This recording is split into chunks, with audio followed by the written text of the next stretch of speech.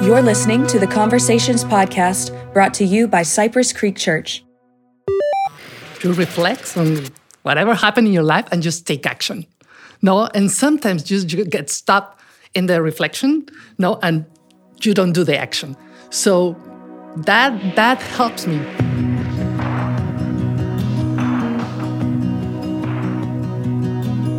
Welcome to the Conversations podcast. I'm Taylor, today joined by three special guests. And before I introduce two of them to you, who I'll just give you a clue, they've never been on the Conversations podcast before, so it's super exciting. But I want to cue up lead pastor Jose Avaroa, who's with us first, to kind of introduce us to the two special guests, as well as unpack a little bit of your thoughts, Jose, as you kind of began to dive into the message from this past Sunday. Yeah, so we talked about Cypress Creek Cares, and we've always been a church that has cared for our community. We've cared for our global missions partners. We've really been a church from the beginning that has been more interested about moving out rather than what's going on within. And not only that, but that's what God has called us in His great commandments and great commission. So Cypress Creek Cares came about actually last semester when we talked about kingdom culture and how the church needs to be that hope in the local community and how God starts from the inside and then influences outward rather than top down. So yeah, that's a little bit about the message. We talked about the Good Samaritan, and if you notice a little bit of excitement in my voice, that's because I am with some of my favorite people in the world. There's my wife and my kids, and then these two are right after that. I'm with my mother and my mother-in-law, Susan and Esperanza, who are the most compassionate people that I know. And so I can't wait to hear and learn from them on how to be compassionate. Welcome. It's great to have y'all, ladies. I'd love to kind of start with a question about a little bit of your background. Maybe I know both of y'all are heavily involved in the community, but just in little different ways. And so I'd love if each of you just took a quick little minute and just shared with people just maybe not only what are some of the needs you found, but maybe how you got in the role that you're in today. I think the flood was my first major immersement into helping the community. And after that, then I got kind of involved with helping a neighborhood, which I really love. Good. Well, thank you for having me. I started in my young age, with my mom. She took me to the juvenile centers in Mexico City, and she taught me how to do it and how to have compassion with those guys and girls. Mm-hmm. No, it was boys and girls, and how to help them and how to open my heart. And then, Mom, you took us to the orange groves in Florida, where you started an organization, which, by the way, before I continue on, I just love that both of y'all do so much without any sort of recognition, any sort of, desire for anybody to know. And that has blessed me. But also, it blesses me that y'all said yes to recording this, where it's a little bit more out in public. But yeah, Mom, when we did Amigos de Mexico, was the name of the organization. Can you tell us a little bit more about what we did there? Yeah, well, it was Amigos de Mexico was an organization in Miami, Florida, and we help the immigrants, the people who work the land, who just pick tomatoes, oranges, and everything in Florida, and we help them just to have a better life and try just to feel their needs in a good way. And this was in contact with the Mexican consulate. So also we took care of traditions and stuff just to make them have a better life in Florida, and obviously because they were alone. So yep, we helped them in all the way. And you're helping them here now. Yeah, and now I'm helping here in Wimberley in Amigos de Jesus. And that is a nice organization, beautiful organization that helps the Hispanic and underserved people here in Wimberley. So as you can tell, I'm like an eighth compassionate of what both of y'all are, without a doubt. But Susan, I'll never forget watching you turn from this sweet, quiet, kind. You still are all of those things. But when there is a need, you become intense and you make sure that person is taken care of. Just last week, we had somebody come into the church office with a need, and it just so happened that you were there. And it was awesome watching you care for that person and meet that need. So, okay, I can go on and on. Taylor, go ahead and ask questions. Yeah, I'll take it from here. I'd love to kind of first touch on maybe what is some way that y'all would encourage someone that's on the sidelines. They hear these two professionals, which y'all would never call yourself that, and Jose, I'll include you in this too, but what are maybe some ways in which people would listen to this or listen to the message on Sunday and say, yeah, that sounds good, but I'm not a professional and I want to let the professionals deal with it. I'll stay on the sidelines. I don't need to help. I just can't do it, or I can't do it as well as they can. And so what are maybe some ways of encouragement that you would give to someone that's maybe just kind of on the fence about helping, or maybe just using that as an excuse? Well, I think we are all capable, to be compassionate, and we need to find out in our hearts, that we have it, and we'll get empathy, first. I think that's the most important thing, getting empathy. And then with the empathy, it comes the compassion. No, but everybody can do it. And most of the time, we don't show it, the compassion, because we have a lot of burdens and the child burdens most of the time. And if we don't have compassion for ourselves first, we cannot have compassion for others. So I think it started with ourselves. But everybody's capable. And it's also a muscle that we need to develop and to exercise. Get strong and exercise, yes. I think everybody's got skills to contribute to, a skill set. It may just be, you may be able to drive somebody to a doctor or something. You don't have to be physically able to do work. You just find a need, meet a need. Yeah, no, that's so good. That's so good. I'd love to kind of talk a little bit about something, Jose, you mentioned yesterday in the message, which was compassion fatigue. So giving, and then just running on empty, or just kind of feeling like there's nothing left to give. And so just for all three of y'all, as you are meeting needs throughout the day, throughout the week, what are some ways in which you try to refuel, or how can you kind of tell when you're kind of running on empty, and kind of how to continue to refuel so you can give to others? Sometimes I think you just need to take a step back and take a few minutes, or even a day, couple days, and just rest. Mm-hmm. And then you can get back at it. Yeah, totally. I'm agree with that. Yeah, you have to be in peace and calm, just to see what are the needs outside also, and what are your needs, So just look at you first, and then you can go outside and do whatever you have to do. Mm-hmm. Mom, I know this about you, and I'd love for you to share with others. What is your daily discipline when you get up, and what do you do to help you refuel? Well, every single morning when I just open my eyes, I grab my phone and I open an app that I have in my phone and listen for 15 minutes, God's word, and just practice and put it in my heart, in my soul, and in my head too, and I started like that. So that's my fuel for the day. Yeah, it's so good. So that's a shameless plug for the Abide app. If you're looking for something to help you in the mornings, that is so great. And I love receiving those from you every once in a while and listening to them. The voice is very soothing. We don't have those type of voices meant for radio. But anyway, yeah, I think that the great commandment is in a perfect spot, because we hear, love the Lord your God with all that you are, and then love your neighbor as yourself. So the two commands are to love God and love your neighbor.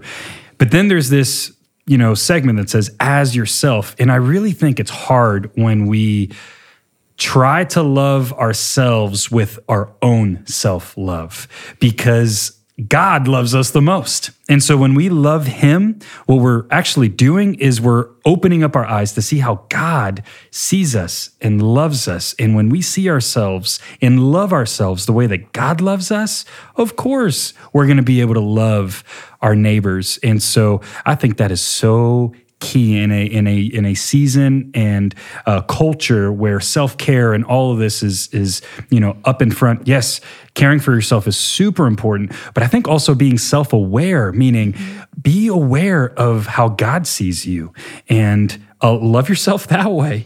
He created you exactly the way he wanted to create you, and he gave you a purpose for such a time as this. So I think that's important to remember as well. Yeah, that's really good. Jose, I'd love to kind of start the question with you and then open up if y'all ladies have any other anything else to add. But just this difference between caring and simply meeting needs, because I know that so much kind of this one of the things you talked about, Jose, was just it's not just a checkbox, it's not just a task that we need to do, but what are ways in which we can actually have a heart that would care and have compassion the way that Jesus did? So when I think of meeting needs, I think of, checking off that box, maybe making it more of a task. And then when I think of caring, I think that's actually a heart condition. That's fostering a heart that cares. So in the parable of the Good Samaritan, the priest and the Levite are coming from doing their priestly duties, their tasks. They have done what God has called them to do in the temple, to glorify him, to worship him, and they're on their way from there, and they miss, because they're not caring, they miss an opportunity to actually care for the one who is in need.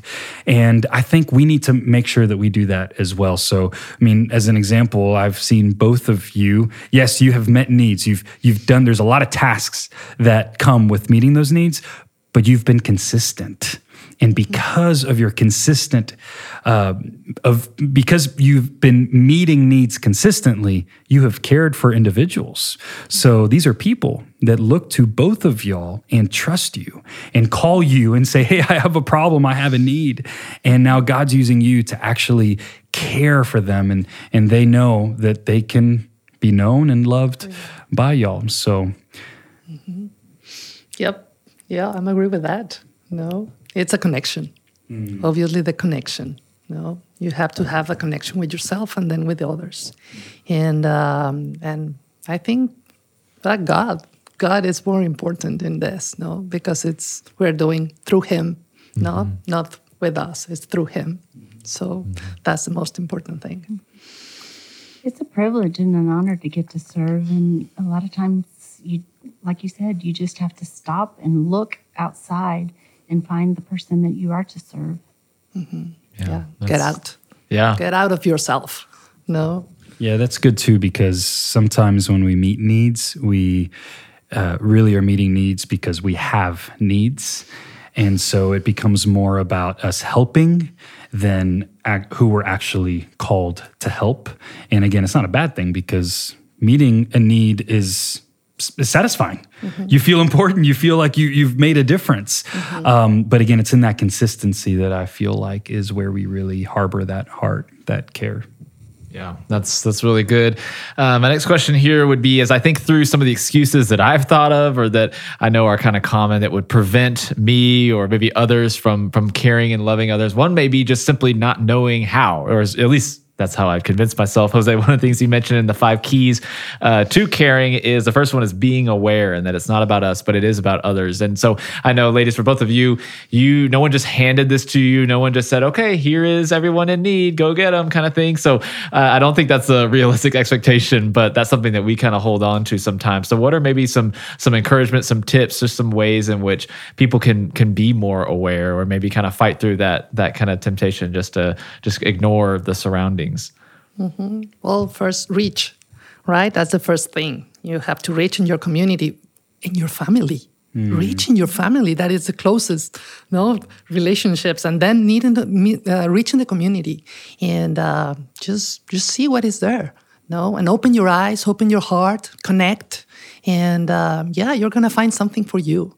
And just being calm, what you said. If you are not calm, if you don't have a pause in your life, for praying or for just being with yourself a little bit, with God, you cannot see anything, because you're in a go, and that's something that happened to this world, and we need compassion, people in this world.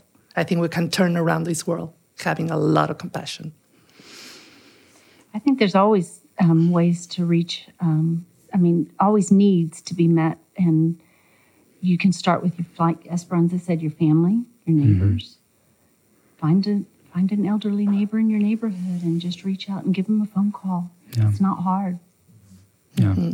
Yeah, you mentioned something, distractions. There are so many distractions, so many good distractions that we tend to get on our way and again miss the needs that are all over in our family and our communities. And so that's a huge deal, is how to move past those distractions. How do you guys tend to move past your distractions? And Taylor, I'm reversing this question back to you as well. So I'm putting you in the hot seat. I'll let y'all answer first if you want. Yeah, you know what? I just find out that I just get distracted. And my favorite thing just to get distracted is traveling. I love to travel. But that distracts me just to have that compassion with people. So I ended traveling, but doing something good while I was traveling. So that it's like, okay, it's a distraction, but I just connected my distraction to something good. Yeah. No, so sometimes distractions are good too if you just plug in a good way, no? Yeah. So, but yeah, distractions out of this world. I think the thing for me that reconnect is reading a scripture or worship music. Worship music to me connects me quick. That's good. I think I can get distracted in the planning process. I think for me, just maybe my personality and who I am, when it comes to helping or caring for people, I'll bring out a whiteboard. I'll come up with a whole plan. I'll spend hours if I could just planning it out, but not actually doing anything and just trying to overthink about it. And so I think about the parable of the Good Samaritan and how it's on their way as they're walking, they encounter this man. And so instead of me trying to force something to happen or really kind of, it's God's going to identify needs and people that are around us that need help just as we're going and as we're living, as we're working, as we're driving, as we're however that looks. So I think for me, it actually looks like thinking a little less about it and just more action about it. And so instead of just kind of in the planning process and actually just taking a simple step and trusting him with the results on that. So I think that's kind of where... Can I say something? Yes. Yeah, it just reminds me of something that I told Jose a long time ago. And I just get in my life to a word that is reflection. Oh, reflection. Reflection. That is reflection. You reflect on whatever happened in your life and just take action. No, and sometimes you get stuck in the reflection. No, and you don't do the action. So that helps me just to preach, Mom. Preach, Mom. Reflection. Reflection. Come on. So you reflect first, and then you take action. Come on. That is really good. I'd love to kind of ask one more question before I ask Jose to kind of close this up. And that is kind of this idea of a body and as a group. I know it's neat. The Bible uses the example that we're all a body and have little pieces to play. It's not like you're a lone ranger that can solve all the problems in the community and it's all up to you, but we get to play a part as a team. So I'd love to hear just the three of y'all's kind of maybe experience as you've witnessed groups together and just even as you are a part of a team, what that has looked like as far as being able to love and serve those around you. So instead of just someone overwhelmed saying, oh, it's all up to me, but instead realizing that there's just so many ways in which you can involve friends or community, all of that to love people around you. I think it's really important to know that we aren't the only ones that can serve or meet a need, because then what ends up happening is we actually end up taking Jesus's place as the Savior and as the only one that can help. And so I can think of a time in my life when we were fostering, our first little baby boy, and it was time for him to go home. It was not the best circumstance. It hurt a ton, but ultimately I realized I was just a small part of his life where I got to care for him, love him, meet that need, and then release him to God, because he and he alone is his Savior. And so recognizing that we play a small part of God's big plan, I think is a really healthy thing as we meet needs and care for people, because it is a community body act, not just an individual act. Totally. That's why the organizations is not just one people. That's right. It's everybody. So everybody covers one need, with their heart and with their connection. Like talking about me. I don't want to talk about me, but my part in Amigos de Jesus is because I speak Spanish. No, I can have that connection to the guys. No, there's another people who doesn't speak Spanish and they do another stuff. So it's a group, definitely. We cannot do it just ourselves. No. Yeah, that's so good. Well, I feel like we could keep talking on and on, but it was so great to have y'all with us. And Jose, I'd love to give you kind of the final word and kind of just maybe recapping both this message as well as we continue the It's Simple series. Here's what I'm going to do instead of that. I'm going to thank you both, Susan and Mom, for being incredible, loving examples of what it means to be the hands and feet of Jesus in our community. You know I love you, but I also love what an example you are to our kids and our community, our church body. And we are better because of the way that you love others. And so if you're listening and you want to know more about how to meet needs, I'm calling these two women out. Seek them out. Learn from them. They know a lot about the community, specifically here in Wimberley.